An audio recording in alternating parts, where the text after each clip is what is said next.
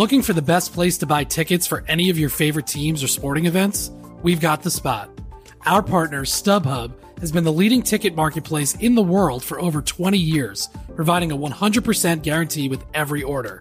From a worldwide selection of live events, the widest choice of tickets and industry-leading partnerships, StubHub has what you need to purchase with confidence. StubHub, an official partner of The Athletic.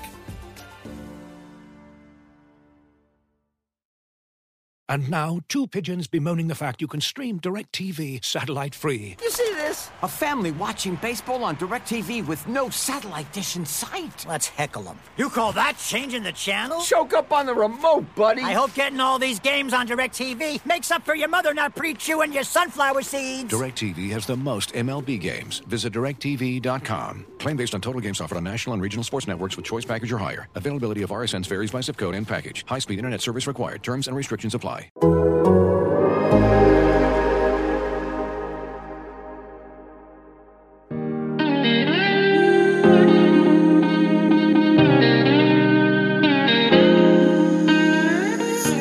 culture is the culture. It's 4 to 6 A to B, competitive excellence, and the brotherhood.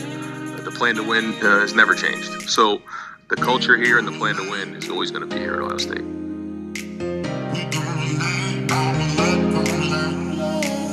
All right, this is 4 to 6 with A and B. This is Bill Landis. Ari Wasserman's on the other line. Ari, the ground is shaking beneath our feet. College football, as we know it, is transforming. Tate Martell has transferred to UNLV. Yeah, that's what I was afraid you were going to start with conference realignment. And I was just like, do you realize we're having Tate realignment? The only realignment I care about is Tate Martell going to UNLV. He posted a video a while back of him squatting like 400 pounds with one leg. I don't know. I will be paying attention to that. I know people might not care, but I will be paying, especially if he ever plays. I will be watching. Yeah, 100%. Plus, it works out great. Like all his games, well, Ohio State plays a bunch of night games, maybe not, but like he'll be on late night when I'm done writing Ohio State stories. The thing, I tweeted this on Sunday night.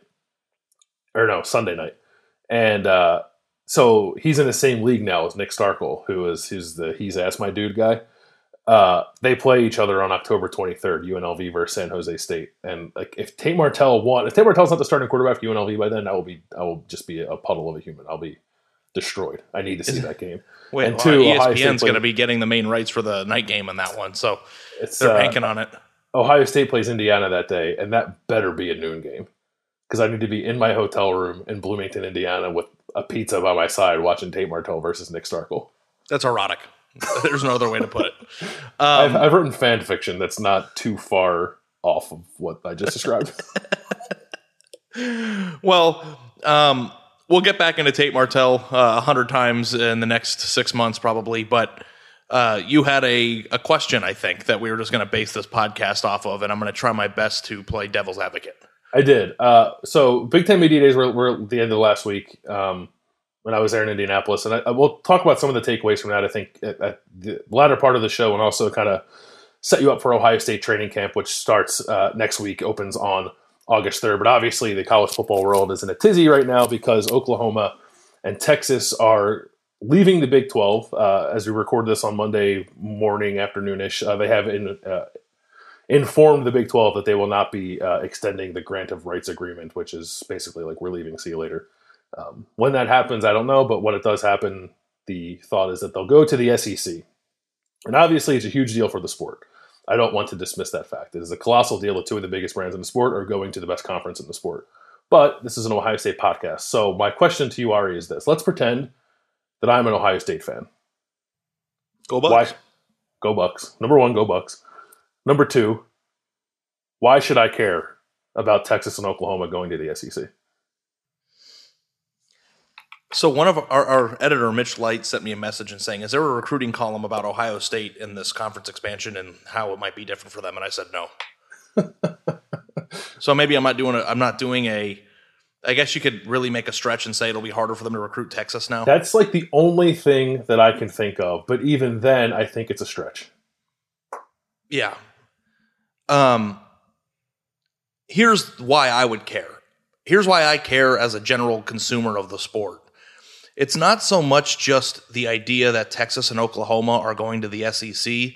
It's the domino effects it's going to cause in what might be expansion for Ohio State's conference. So in a world where the playoff wasn't being expanded and it was a 4-team playoff still, and you had other teams going to the SEC, you could draw parallels between Ohio State's chances of making the playoff now that Oklahoma and Texas are in that SEC, if it turns out that way. Comparing win-loss records and, are 3 teams from the SEC going to get in? Is it harder to get in? But now that there's an expanded playoff, it makes it easier for Ohio State to get in because now there's one less conference champion that you have to worry about, and there's 12 spots. It's just like, as it pertains to Ohio State winning a national championship, which is the only thing people care about, it doesn't change anything. And saying that it does would be disingenuous to our listeners. But the thing now is, and I was on the show with Andy Staples coming into this week, and he had a proposal that the Big Ten should absorb some Pac-12 teams. And if you start getting into that world, then it impacts Ohio State directly because the Big Ten, I think, is it's the number one moneymaker in college football, right?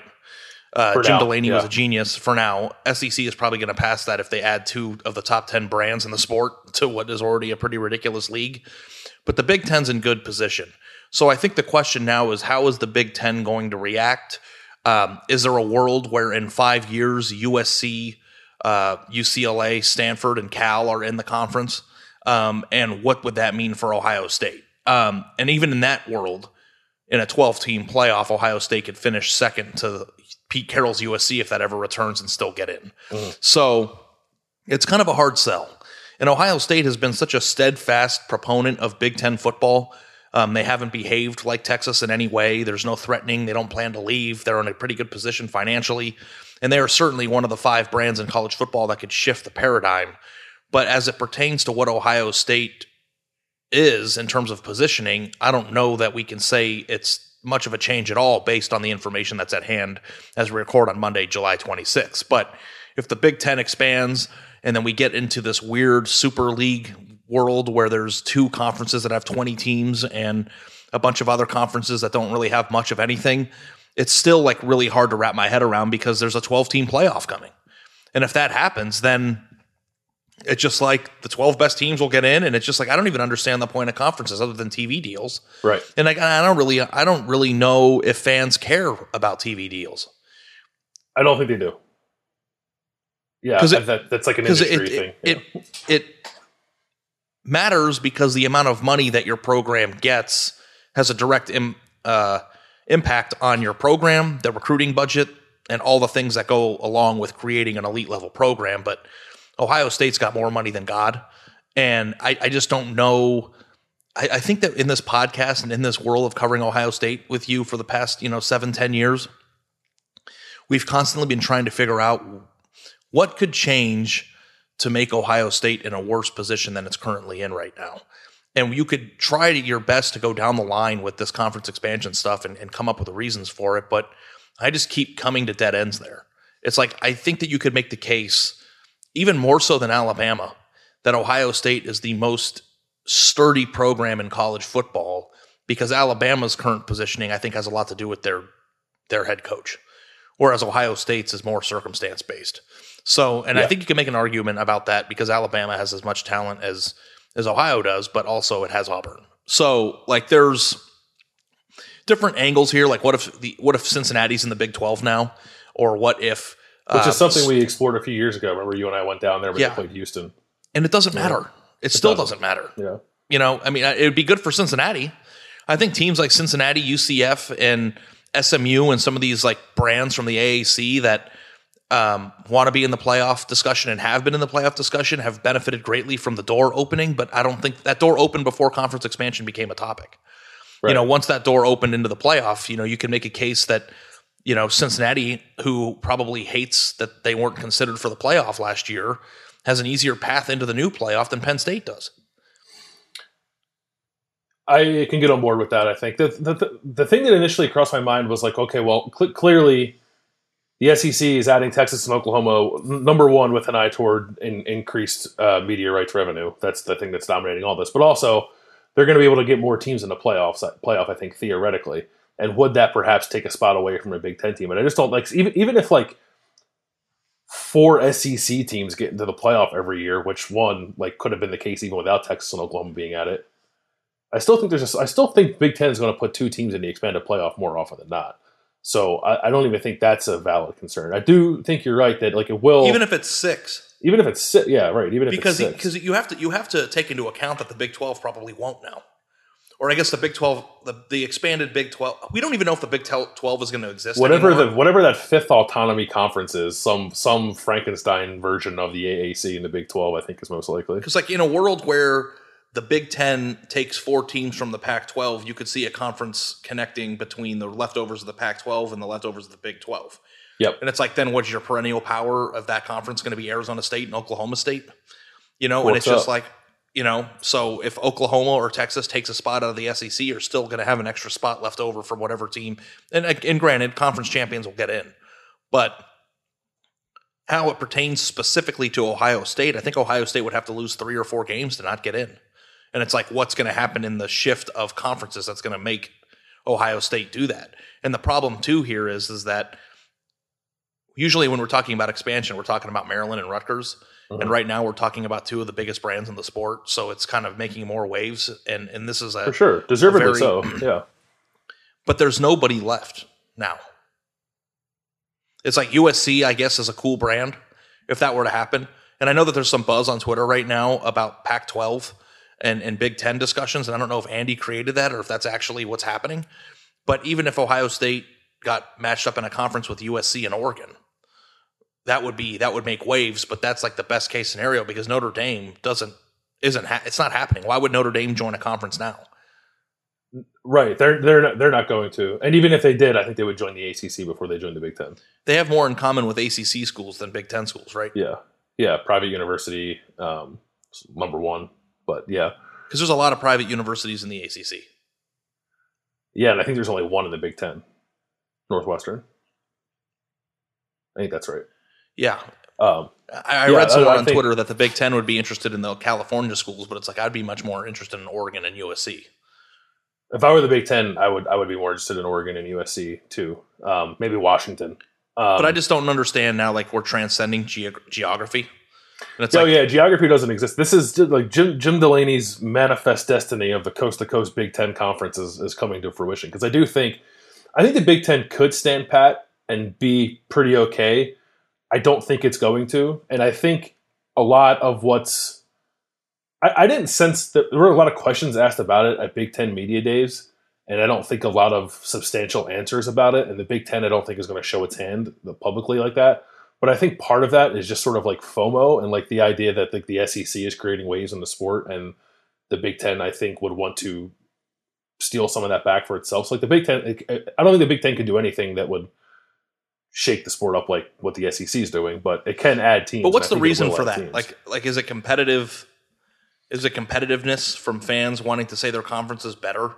Because as it pertains to how it actually impacts, when the dust settles, how it impacts Ohio State, aside from saying that our conference is just as good as the SEC's, which isn't even something that you could have said yesterday or last week or a month ago, once that passes, you're left with what that means for your school. Right. And even then, I don't know. They're playing Oregon already, So right. I'm just trying to wrap my head around a Big Ten game, USC at Rutgers. If that happens, then what's the purpose of the conference? That's gross. The purpose of the conference, I guess, would be for the group of schools to make consolidate money and sell its media rights as one entity. But because it's the idea of college football has been trending toward national sport more so than it ever has in its history. College football is a regional sport at its roots. You've got these conferences, and I think the SEC chants that you hear at games is rooted in Southern pride or that area of the country, you know, and Pac-12 is a West Coast thing, and the Big Ten is a Midwest and I guess to a certain extent East Coast thing, and ACC is the Atlantic Coast. And now that these names don't even make sense anymore. Oh, they haven't made sense for quite some time. Yeah. The Big Ten with 16 teams, 4 of which are based in California and Oregon and Washington. Yeah, it won't make much sense. I don't know. Like, it's still, I can't figure out if this makes it, if it's like means this is like going back to being more regional because of this. Like, because Texas and Oklahoma, like, I don't really consider them the South, but they clearly are geographically. I live in Dallas, and I still don't know where I live. Yeah, it's like its own thing. Is it Southwest or South? Like neither, but both at the same time. It's like when you live in Ohio, you can say, I'm from the Midwest. Right. If you live in Texas, what do you say you're from? Just, I guess if you talk to the people here, you're from the country of Texas. You're from the country of Texas, yeah. Yeah, but I don't know, like, there's a lot of consolidation like, what's Oklahoma? Of power in the South now with this.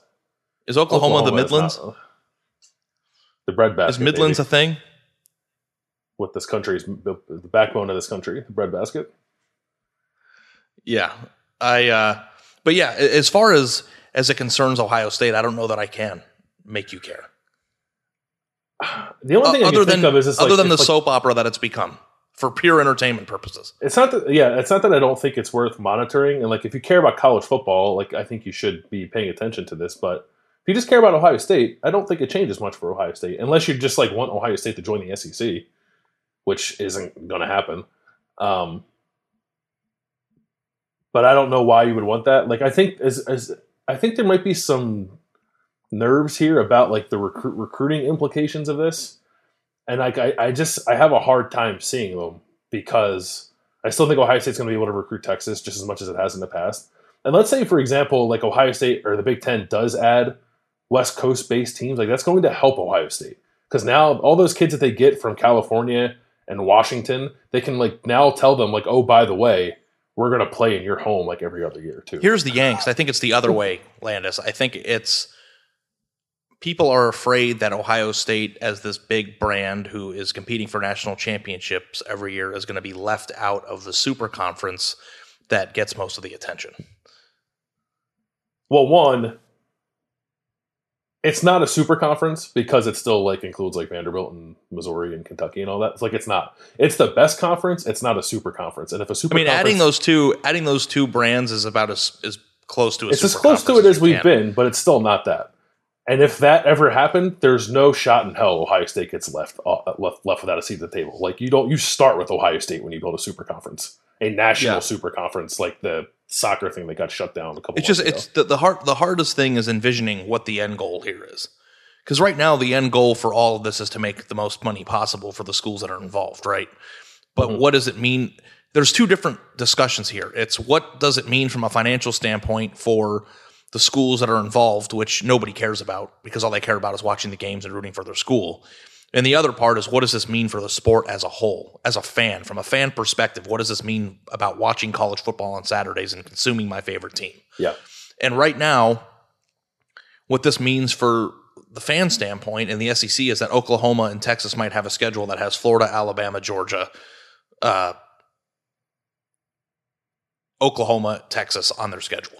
Great. So Texas, like that would be amazing. Stinks and has stunk for a decade and can't win the Big 12, is now going to go to a harder conference and stink more. Looking for an assist with your credit card, but can't get a hold of anyone? Luckily, with 24/7 U.S.-based live customer service from Discover, everyone has the option to talk to a real person anytime, day or night. Yep, you heard that right. You can talk to a real human in customer service at any time. Sounds like a real game changer if you ask us. Make the right call and get the service you deserve with Discover. Limitations apply. See terms at discover.com/creditcard. And now, two pigeons bemoaning the fact you can stream DirecTV satellite-free. You see this? A family watching baseball on DirecTV with no satellite dish in sight. Let's heckle them. You call that changing the channel? Choke up on the remote, buddy. I hope getting all these games on DirecTV makes up for your mother not pre-chewing your sunflower seeds. DirecTV has the most MLB games. Visit DirecTV.com. Claim based on total games offered on national and regional sports networks with choice package or higher. Availability of RSNs varies by zip code and package. High-speed internet service required. Terms and restrictions apply. Do you think Ohio State fans would rather keep their current schedule or play a schedule that had Texas, Oklahoma, Florida, Georgia, and Auburn on it? I think they would rather play a tougher schedule, but Ohio State is better than Texas. Like, Ohio State can play that schedule and hold its own. Like, Texas, I get why Texas is doing this. But the question is whether or not Texas. If I were Texas, it's not Texas right now, though, man. It's Texas in 5 years from now. Okay, so what are you hoping that Nick Saban decide? I mean, I guess yes, Nick Saban the guy's 80 years old. I guess if you're trying to time it up perfectly so that Nick Saban's out by the time you go in, I suppose that makes sense. But like for the time being, well, it's a long-term play. Texas is a program that can't win games, that can't develop NFL players, and until that changes, like I'm not worried about them. Yeah, I think that on the field, it's kind of an interesting situation because Oklahoma isn't going to win their conference anymore. Right. And Oklahoma, well, I guess Oklahoma played Georgia well in the Rose Bowl when they had Baker, but like they've also gotten on this playoff stage against these kind of teams and like gotten its ass kicked. So like what? They're not going to win the SEC they're not going to win the SEC. But it doesn't matter anymore. Yeah, I mean it's just money. They're going to make more money, so like I get it. But from a football standpoint, I think they're like on the field standpoint, I think they are worse off. They're going to lose more games and collect fewer rings by doing this. Before this all started, Bill, the conference expansion talk, this was a transformative summer in the sport. Yep. And I'm starting to wonder now, what is it going to look like in 5 years? And I think that would be interesting to an Ohio State fan. Like when all the dust settles and you have NIL, you have new recruiting rules, you have new conferences, Texas and Oklahoma are in the SEC, the playoff is expanded to 12 teams. I mean, that is a lot of change for one summer.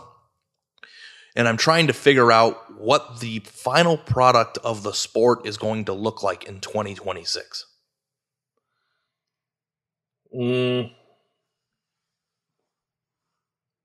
Yeah, that's a good question.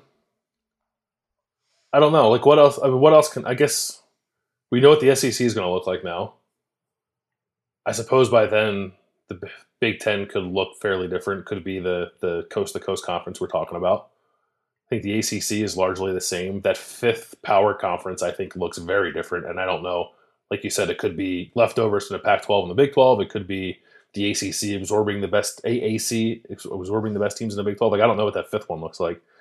But even when all that dust settles, I still don't know how much that changes Ohio State's reality. I think not much at all. Other than they got to go play like USC now sometimes.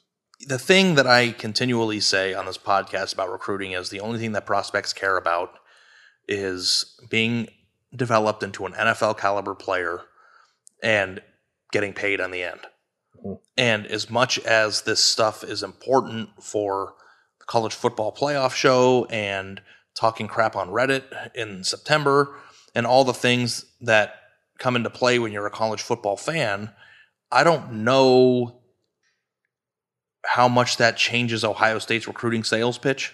I think there's a little bit of a worry that if they're in a head-to-head battle with LSU, Texas, Alabama, and Florida State or something, that the sales pitches from the teams in the SEC is, why would you want to go play up there when you can play in the best conference, play against other amazing players?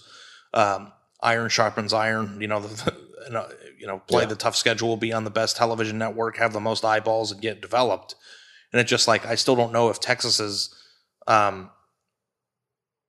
affiliation with the SEC is going to change the history of their inability to develop players. Maybe it will. Maybe the more money means better coaches, better facilities, better recruiting outlook. I mean, the thing about money is that people don't care about it because it doesn't pertain to them. But at the same time, it is a transformative thing when it comes to building a program. Yeah, but it's also like Texas had money. Like Texas ain't hurting. No, I know. Money. No, I know. And there's more. Like, I get it. There's more money. More money. You can buy more nice shit. I get it. Do you remember the inferiority complex that Ohio State fans had in like the mid 2000s to 2015 or 14 before they broke through and won it? Yeah. Like, they used to freak out about the SEC and we're as good and they're better than us or whatever. The posts online. It's like the fundamental fun of being a college football fan is to talk shit. Like, that's the whole thing. Mm-hmm. And now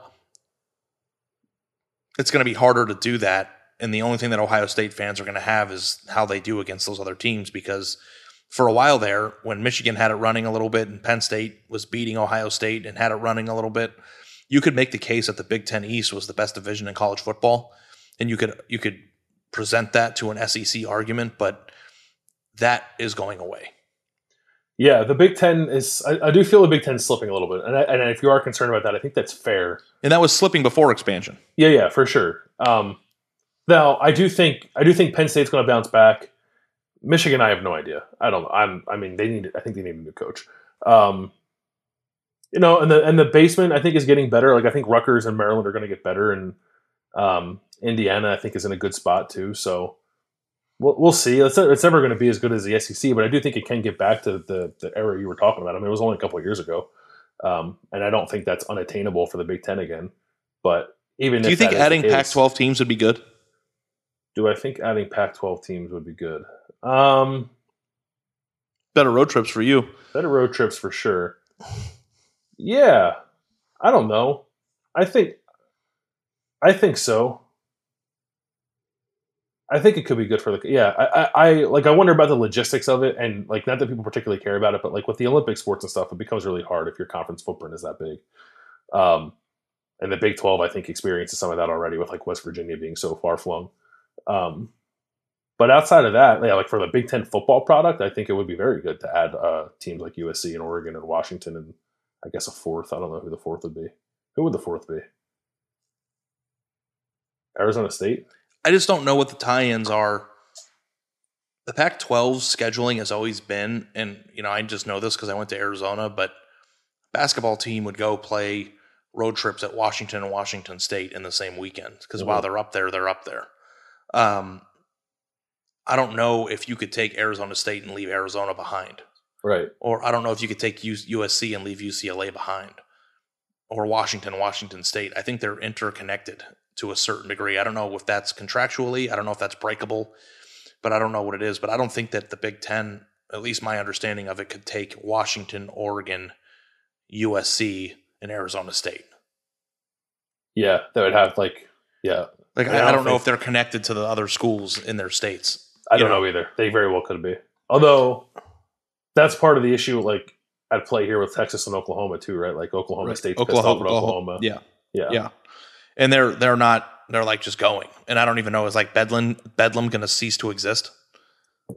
Oh, that's a great question. That would suck. I like Bedlam. It's a good rivalry. Yeah, it's going to get pretty ugly, I think, politically. Not that I care because I don't cover either team. So sorry to the people who do. But I think it is going to get pretty ugly politically in that way. In both Texas and in Oklahoma. Because I saw the chancellor of Oklahoma State, or the president, went on rattled off some tweets about how we're bitterly disappointed in Oklahoma and that we've always been in this together, and they just acted out on their own.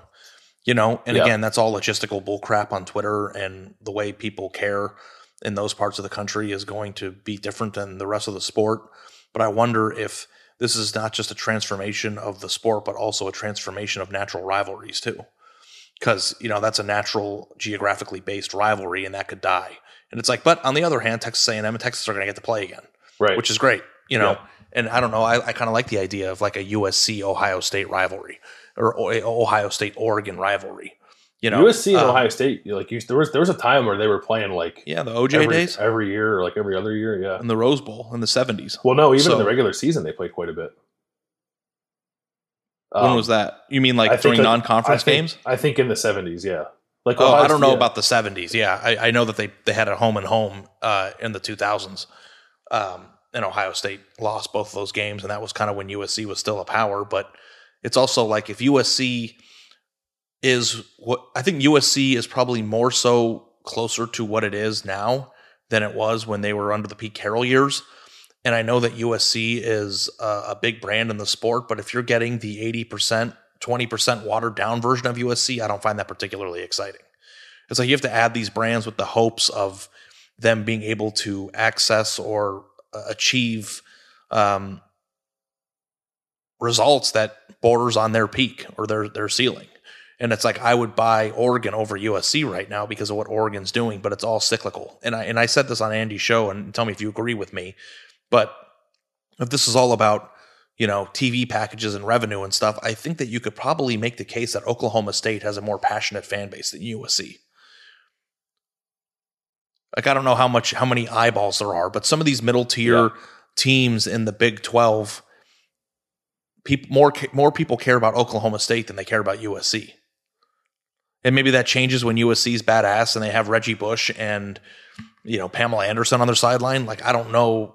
When USC is Hollywood cool, it's Hollywood cool. But just because a team has had traditional power resume doesn't necessarily mean that their fan base doesn't bring the eyeballs that it would in other places. And LA is a very busy place with billboards about the new X-Men movie coming out more than the USC movie or games. And, Oregon is a passionate team with a passionate fan base that has transcended the sport and broken through, but I don't know how many fans are riding deep in Eugene, Oregon, and it's just like, even some of these traditional powers, it's like, I'm kind of, being new to Dallas, have been very, very surprised by how much SMU juice there is in the city. Like, there's a lot of people that went to SMU. There's a lot of people who care. And it's just like, I feel like there's more SMU juice in Dallas than there was Arizona juice in Tucson. Yeah, that's probably true. It's just like, but we're talking about Group of 5 versus Power 5. Yeah, it's also about how much just football in general, I think, means to those places, how just ingrained it is to the fabric of those communities. And clearly it's more ingrained in Texas than it is. It's probably more ingrained in Stillwater, Oklahoma than it is in LA. I think that's probably, I mean, LA has great high school football, better high school football than Oklahoma. Trending down, though. Trending down a little bit, yeah. But I think you're from probably a pure right. numbers standpoint. Yeah. It'd be interesting to do like Oklahoma State against Kansas State in an 8 p.m. slot compared to like USC versus Arizona State in an 8 p.m. slot. Which game? I still probably think that it would probably be USC. I think it would be USC too. I think the brand. I think there are more diehard Oklahoma State fans than there are USC fans. But I think the casual college football fan who's not a fan of either team would be much more likely to tune in to watch USC than they would Oklahoma State. But is that because there's this weird imagination of playoff implications that would involve USC that most of the time really aren't there, even though it seems like they are? Partly that. Like, I watched USC games last year hoping, I don't know if hoping is the right word, but waiting to see if they would finish the season undefeated at 6-0 because of this weird grandiose thought that USC with the Trojan on their helmet is going to be in the playoff discussion. It's like they are no more in the playoff discussion most years than Oklahoma State is. In fact, I think you could say that Oklahoma State was more successful potentially than USC in the last 7 years because they've had some really good teams. So. Yeah. So it's like, and that's the thing that you have to. Didn't USC won the Pac-12 in 2017 though, right? Oklahoma State's not won the Big 12. Yeah, Oklahoma State's never won the Big 12 under their current coach. So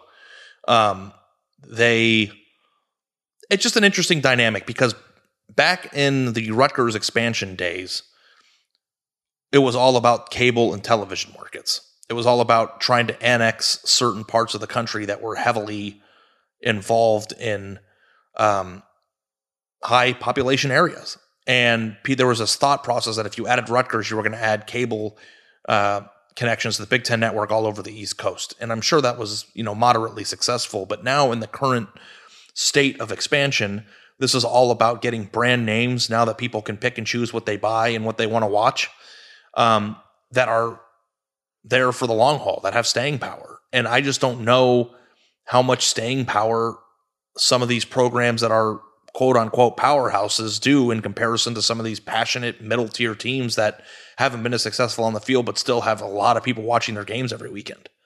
It's like when USC's lost 3 games, I think LA checks out completely. When Oklahoma State loses 3 games, I don't know how we got on USC Oklahoma State, but it's just an example of just like comparison, yeah, like I'm just trying to think of like middle tier Big 12 teams. Maybe Texas Tech and TCU are bad examples. Yeah. It's like Iowa State has a bigger, more passionate fan base than USC probably. Yeah. Is Iowa State an AAU school? I think so. That'd be fun to add to the Big Ten. Isn't that like the number one thing right now? In terms of just natural selection, Iowa State to the Big Ten. It's funny because Iowa State is a better Big Ten program than they are epitomizing what being a Big Ten program should be. They're recruiting those areas. They're Midwest. Yeah. They are doing it at a high level, and they're doing it in a different conference. I think that they would be a great addition to the Big Ten, but it's just like, do you want to add another Michigan State? And like in a world where we're talking about the sexiness of all this, because that's what it's really all about, Bill. It's all about which conference is going to be sexiest and which brands can you add. There just aren't a lot of options left for Ohio State unless you think they're going to pillage another conference. And even then, I don't know that USC revs my engine. I'm going to run through these.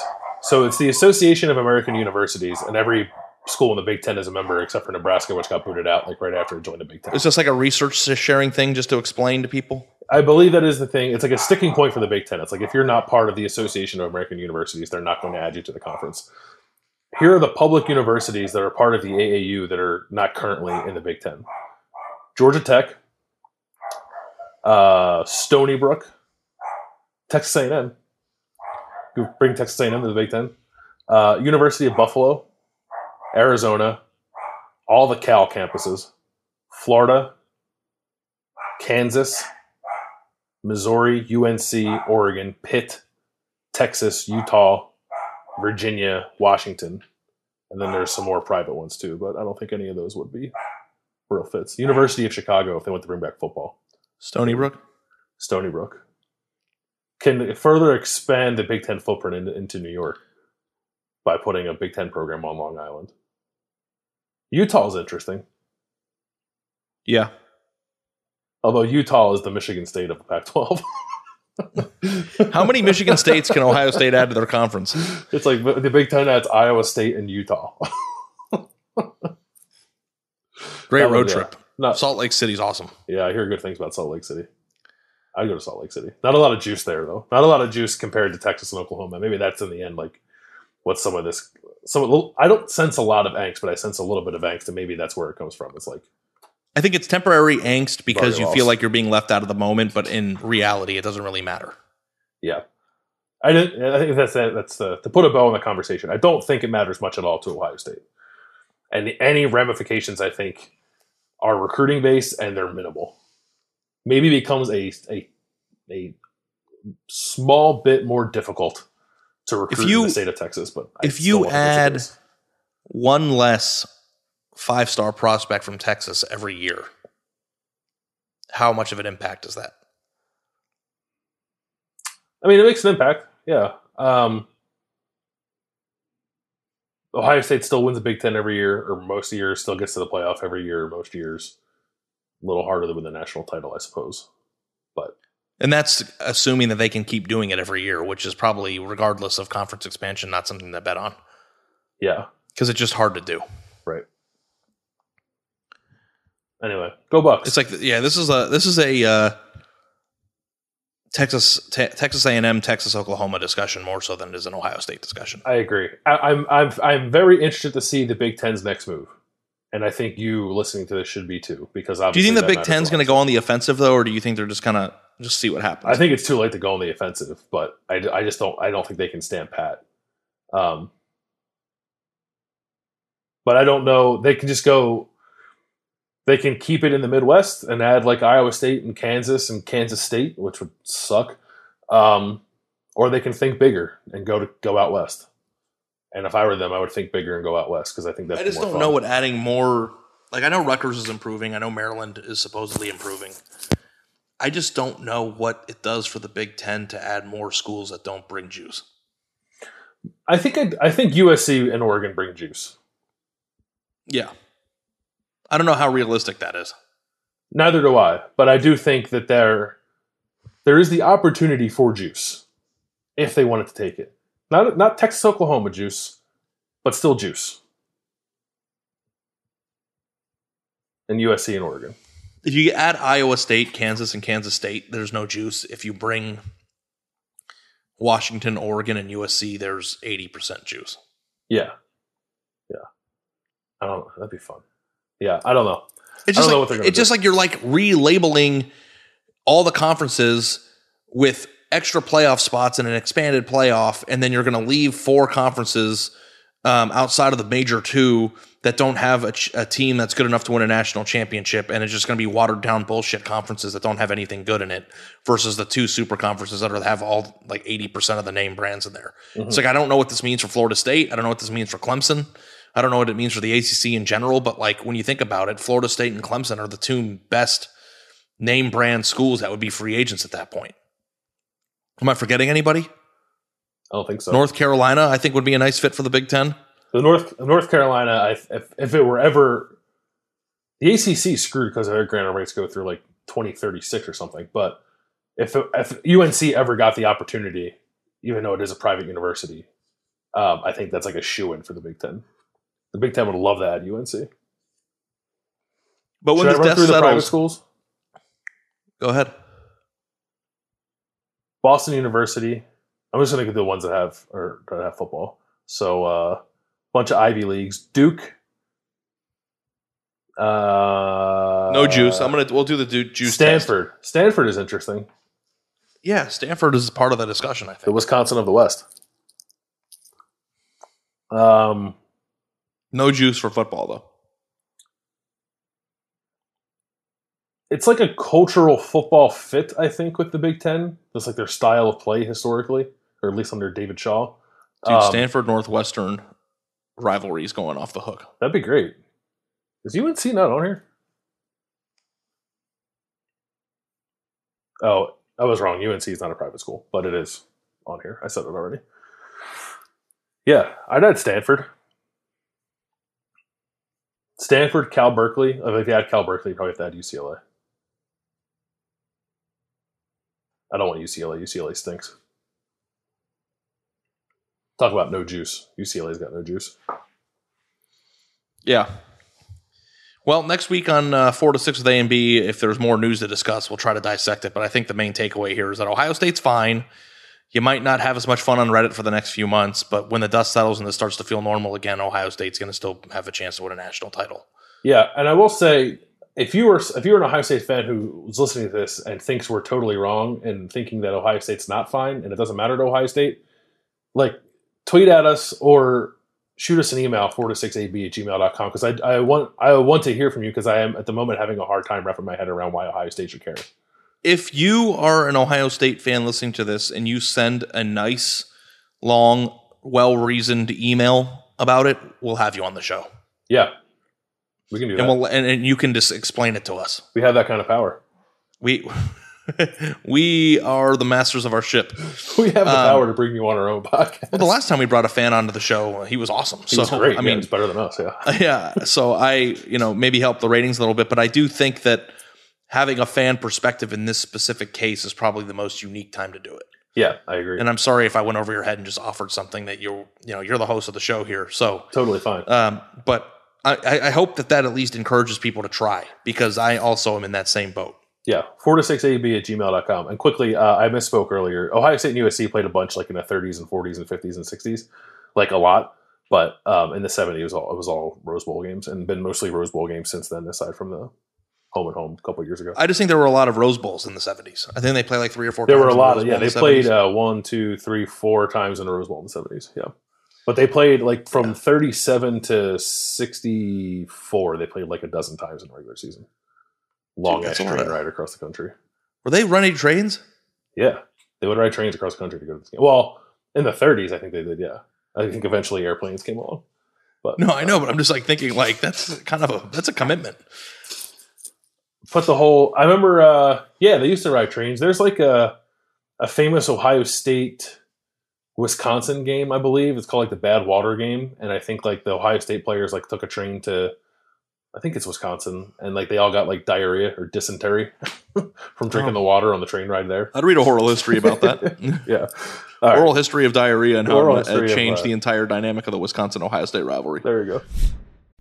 As you've probably heard by now, we've teamed up with BetMGM this season. We'll be using BetMGM lines to make all of our picks, and we'll have special offers for our listeners each week. If you haven't signed up for BetMGM yet, use bonus code The Athletic, and you'll get a 1-year subscription to The Athletic, plus up to a $1,500 first bet offer on your first wager with BetMGM. Here's how it works. Download the BetMGM app and sign up using bonus code The Athletic. Make your first deposit of at least $10. Place your first bet on any game and claim your voucher for a 1-year subscription to The Athletic.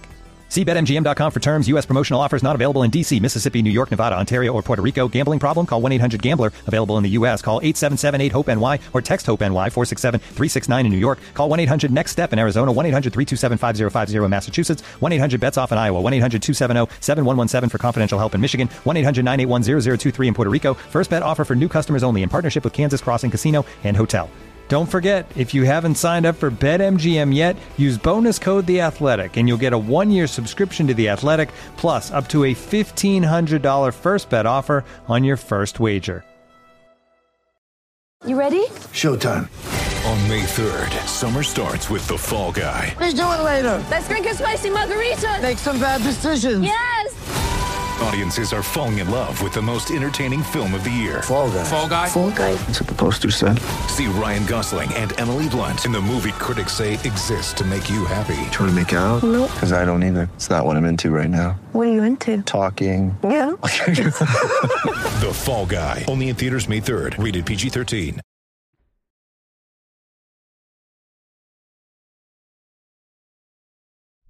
Big Ten Media Days were last Thursday and Friday.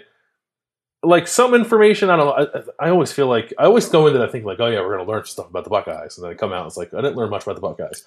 I really, really missed being there with you this year. And before we get into the Ohio State stuff, I need to know every meal you had at Indy. Weak. It was weak. It was also the biggest letdown of the year, I think. There's all this buildup. And when I don't know if you get this, but whenever the company sends me somewhere and pays money to for me to travel, I always feel this burden or this pressure I put on myself to make sure that what I write is really good. Mm-hmm. And I try really, really hard to get something unique and different. And I always found that Big Ten Media Days was the hardest to do that at. It's really difficult. Because the access is limited. Everybody who covers football is in the same room with you. It's hard to get information that nobody else has. And if it wasn't for the Zach Smith stuff a few years ago, I can't remember the last time. I mean, Ohio State's had some news break. Like Joey Bosa got suspended at Big Ten Media Day one year, and the Zach Smith stuff happened at Big Ten Media Day. But other than that, you go in with all these grandiose plans of here are the 9 series that I'm going to do, and it's just really, really hard to accumulate information there. It's more of a show than it is, I think, an information gather. I think that's right. This setup was weird too on the field at Lucas Oil Stadium, and it was we encourage social distancing, and then they put all the podiums on top of each other. It's what are we doing here? But I talked to Jeremy Rucker one-on-one for 10 minutes for a story I'm working on some of the training stuff he was doing this summer that I thought was interesting. I'll read about that in sometime in the next couple of weeks. I got what I thought was some interesting stuff about offensive tackle recruiting, which we talked about a lot, and the current state of it and whether it's going to change based off the NFL successes or draft status, I guess, of guys like Thayer Munford and Nick Petit-Frere and Paris Johnson. And I thought Ryan Day was pretty good on that stuff, so I'm going to write about that eventually. I thought there was some interesting imagery of the game, the Big Ten Media Days being at Lucas Oil Stadium, that's where the national championship is this year. The trophy was there, and it's are you guys going to get back here? And Ryan Day didn't downplay it, wasn't ducking the idea that Alabama's a target. They want to get back there. They want to win the game. But I also think there's a very noticeable difference between how they are talking about that and how they talked about wanting to get back and beat Clemson after the way they lost them in 2019. It just doesn't feel quite as urgent to me. Not to say that they don't they still expect to win the title. Obviously, I don't want that to come off the wrong way, but it was very apparent if they lost to Clemson and everything they did every time they woke up, that every waking minute was spent thinking about how they're going to get back there to beat Clemson. And I don't think they're operating that way in regards to Alabama right now, which I thought was a little interesting. Yeah, I mean, it did make for some good leads, I bet. Ryan Day stared off onto the field at Lucas Oil Stadium, just envisioning what his team can do if they once reach back this place. I'm surprised I didn't see any Jim Harbaugh finally made it to Indy jokes. Maybe I missed a few. Oh, yeah, there had to have been some. I didn't see any. He smiled. I saw Jim Harbaugh smile. I don't think I've seen that before. He wore a suit. He didn't dress like himself on the sidelines, which was good. Did he wear a hat? He did not wear a hat. I heard he got very enthused about talking about Joey Chestnut and eating hot dogs, but I wasn't there to see that firsthand. I'm a little disappointed in myself that I missed that. Yeah, Brett Bielema was there. Is Ohio State the Joey Chestnut of college football? Yes. And Michigan is the person that ate like 9 hot dogs and threw up. Like, threw up all over themselves. Yeah. I was watching a show, and it was 2 years ago, the 4th of July thing. And somebody up there managed to eat like 16. And I thought, like, why are you up there, dude? Yeah. Like, I could eat 16, I think. If I was on TV during a hot dog eating contest, I think I could manage 16 without any training whatsoever. The thing with me in the hot dog eating contest is like I wouldn't be able to eat them the way that Joey Chestnut does, like where they like dip them in water and stuff. Like I need to eat the hot dog as the good Lord intended. Like on the bun, slow, savor my meal. You know what I mean? So I don't know. It's the time limit that is fascinating to me. Because you have to, it's not so much how much you can eat, it's how much you can stuff down your throat in 10 minutes? I think it's 10 minutes, yeah. If Joey Chestnut sat down at a dining room table and the other competitors did, would he be able to eat the volume? It seems like he's faster at eating, but I don't know if he can eat the most. I'm sure he can. I get what you're saying. But that's different. If you gave everybody unlimited time, would he win every competition too? Or is he also the best at eating the most in the fastest time? I don't know. Does he do that stuff that Kobayashi did where he drank a ton of water to stretch out his stomach? I have no idea. There's like a training. I think somebody hit you in the stomach with a bunch of baseball bats. Like, you know, like it's like he went to Tony he was Percocized. Yeah.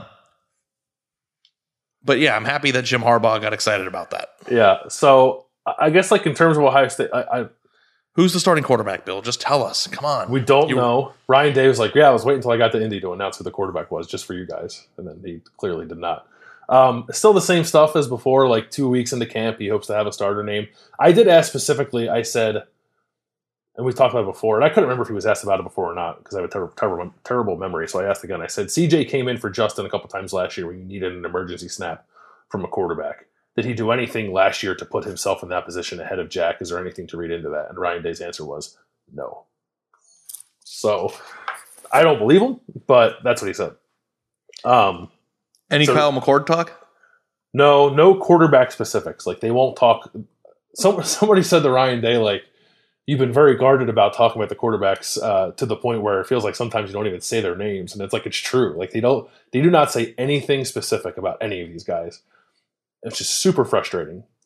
And I understand. I get why, although I think it's dumb. But I don't know. I think we'll know. Do they have to? 2 weeks. It's like they have to. Yeah. No, I know. Like it's not dumb. It's what they have to do. Yeah, I get it. It's necessary. I don't like that it's necessary, but I get why it's necessary. It's necessary because of transfers. Yeah. So Ryan Day said like 2 weeks. Camp starts August 3rd, next Tuesday. 2 weeks after that, maybe they'll know who the starter is. I still don't know. We'll know who the starter is, and I don't think we'll get to talk to any quarterbacks until after they play a game. That is my expectation. We didn't talk to anybody in the spring. I don't know why we get to talk to them during camp. On the injury front, like Sevyn Banks, Court Williams, Cam Brown, Dallas Gant should all be good for the start of camp, which I think is interesting. Those are all important defensive players. Court Williams, I think, is the most interesting in that group. Steel Chambers is doing linebacker and running back stuff. I don't anticipate he'll play very much at either position. Palier Naote is with the team, USC transfer linebacker, waiting to see if he's eligible via the NCAA. And I know there's been a lot of confusion about this, and it's like not. I thought initially it was like, why are they making this kid have to get a waiver when everyone can transfer freely? Like, this is not that. Ryan Day, like, in not so many words, was basically like, he has to get eligible. And I think by that he meant like academically. Just like kind of catch up on stuff to be able to play. this season. But he is with the team. He can do stuff, but he's not currently on scholarship. And as of right now, I don't think he'd be able to play. But they're hopeful that they can get some clarification from the NCAA on that in the next couple of weeks. I think that's like the highlights. I don't know. Like I said, there wasn't a ton of information coming out of that. And I don't think... Is Jeremy Ruckert the starting tight end? Jeremy Ruckert's a starting tight end. I thought Zach Harrison, Thayer Munford, and Jeremy Ruckert were there. Like, Zach Harrison has very much broken out of his shell, which, if you spend any time around him during his recruitment, is a fascinating transformation. I don't know what it means for him on the field, but it was noticeable. Like, he was dialed in, answering every question, like, was expanding on answers when he never did that before. He was the guy, you know, did the thing where, like, the player asked the coach the question during his press conference. Like, Zach Harrison was the guy who did that. Again, I don't know what any of it means. I think Zach Harrison's going to have a good year, but I don't think because he's now willing to, like, joke and show some of his personality means he's going to have 15 sacks next year. He's got to get that bag, dude. Yeah, that's what it is. Yeah, it's like, Zach, why are you broken out of your shell? Tell us about how you've matured and why you've broken out of your shell. It's like, well, if I talk, Roosters will give me $1,000. So, which is like, cool, good with you, kind of true. Good for you. Go get the bag. I'm not mad at you. Yeah. It's fine. I'll talk. I'm gonna give me $1,000. I'll talk. Okay, so you want to do this thing where we both talk about what we're most excited about finding out in fall camp? Because here's the thing, dude, about July. We come out of spring football with all the information that we get in spring football. And then July comes before fall camp starts. And it's like, we want answers to questions because it's been 3 months since we talked about it. But like, they haven't done anything. They've got individual workouts. They've got off-season workouts. But there's no organized football being coached by these coaches. So like, what do people expect to learn? It's like you need fall camp to get to that point, I think. Yeah. Yep. Okay, so let's do outside of quarterback. Camp starts August 3rd. About just a week from today, basically. What's like front of mind for you? What's the non-quarterback thing you're kind of most interested in as camp gets underway here in a week? I'm trying really hard not to be boring about it. Yeah, well, the struggle with me is like my best answer is about the offensive line, but I know that's not the sexiest thing in the world. Well, my mind was too. Like listen. My thing that I'm excited to see the most outside of who the quarterback is going to be is how good Trevion Henderson is and how quickly he becomes really good. But that is just like we spent 30 minutes talking about on a podcast 2 weeks ago. So like my thing, and I don't know if this is even important because their offensive line is so freaking good, but I want to know and see how good Donovan Jackson is. I'm like obsessed with that guy. So am I. And he got pretty good praise from Ryan Day and Thayer Munford. Now, he got here in June. All he's done is like some workout stuff, but like he's clearly caught the attention of some people. And I think he could play this year if they needed him to and if he won that job. But I just don't know. Like Ryan Day had some good things to say about Matthew Jones. Now, he did acknowledge that Matthew Jones is like inconsistent, and that's like his biggest issue.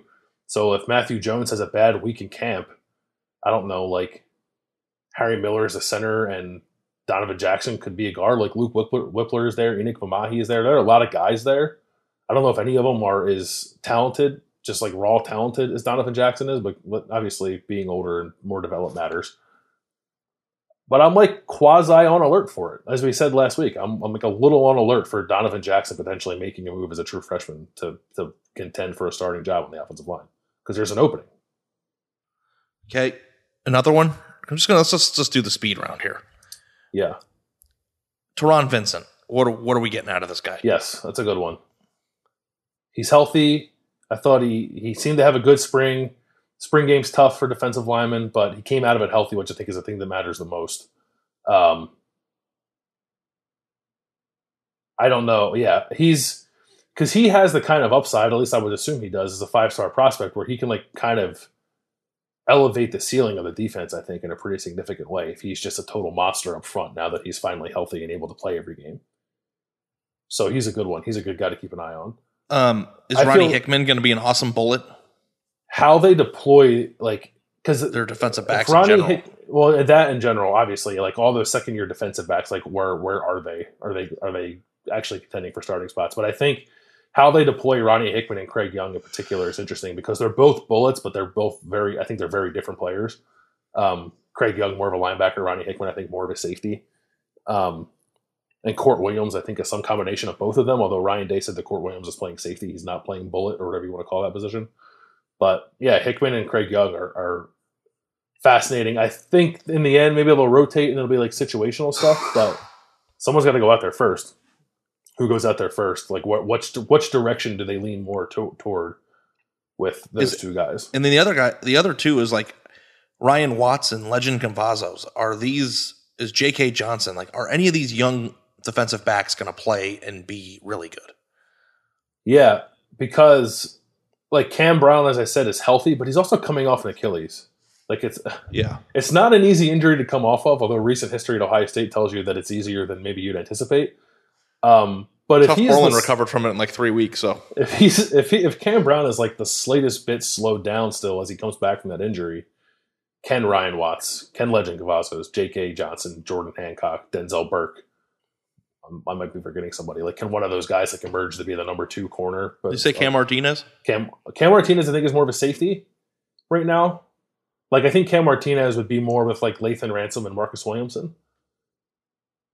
But I could have that totally wrong when we get out there and see him on the first day of camp, as I'm hopefully will. That I mean, my understanding of Cam Martinez is that he can play defensive tackle, he can play quarterback, safety, corner, linebacker, and running back. He can do all those things. Speaking of Swiss Army knife players, Demario McCall is now number 1. Is that like an implication that he's like? There's no implication at Ohio State with that number, right? No. Like, obviously Braxton switched to that when he played receiver. Johnny Dixon wore it. Fields wore it.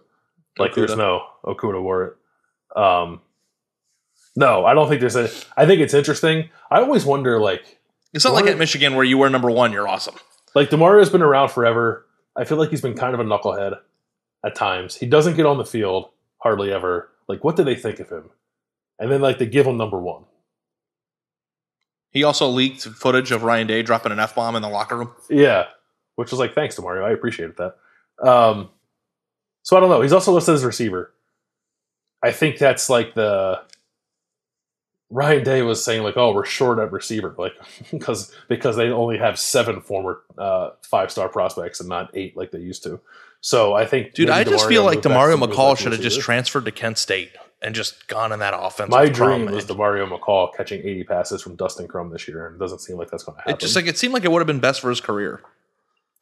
Maybe he just loves Columbus. I don't know. I'm surprised he's still here for sure. I think a lot of people are surprised he's still here. But he is, and he's listed a receiver, and he's listed at number 1.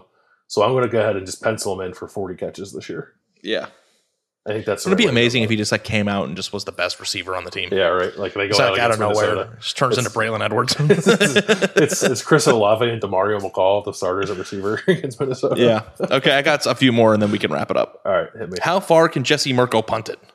Great question, because he did not punt it very far in the spring game. And then last one, more seriously, I guess Jack Sawyer is his own animal there, but I want to know if Tyreek Smith is positioned to be an all Big Ten first team player. Yeah. Another guy, I think, in a similar position to Teron Vincent, who's battled some injury stuff. I think Teron's injuries have been a little more severe and prohibitive, but I think Tyreek has been held back a little bit by injury stuff.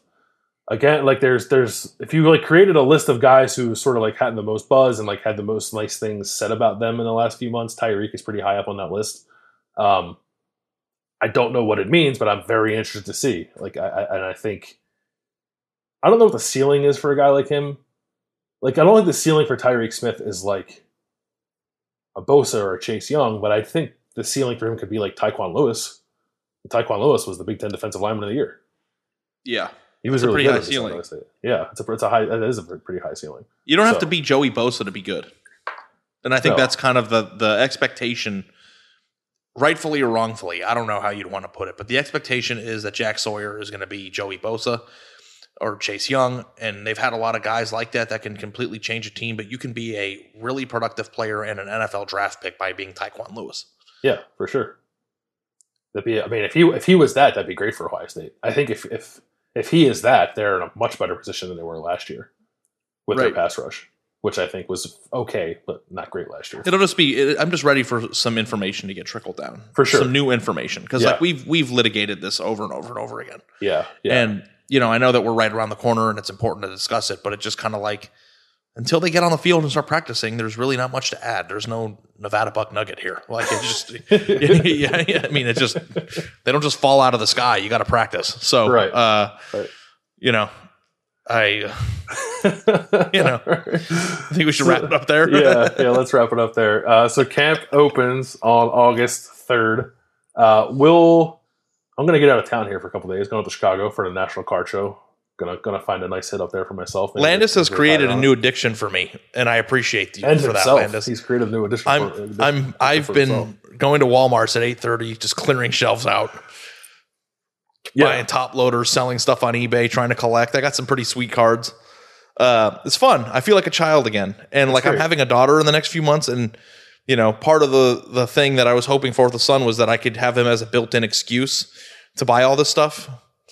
Because it'd just be like, hey, we're collecting cards as a family, And like now it's just me being a loser 35-year-old man who's doing this. Sorry for offending you because... No, it's okay. I'm a loser 32-year-old man. It's fine.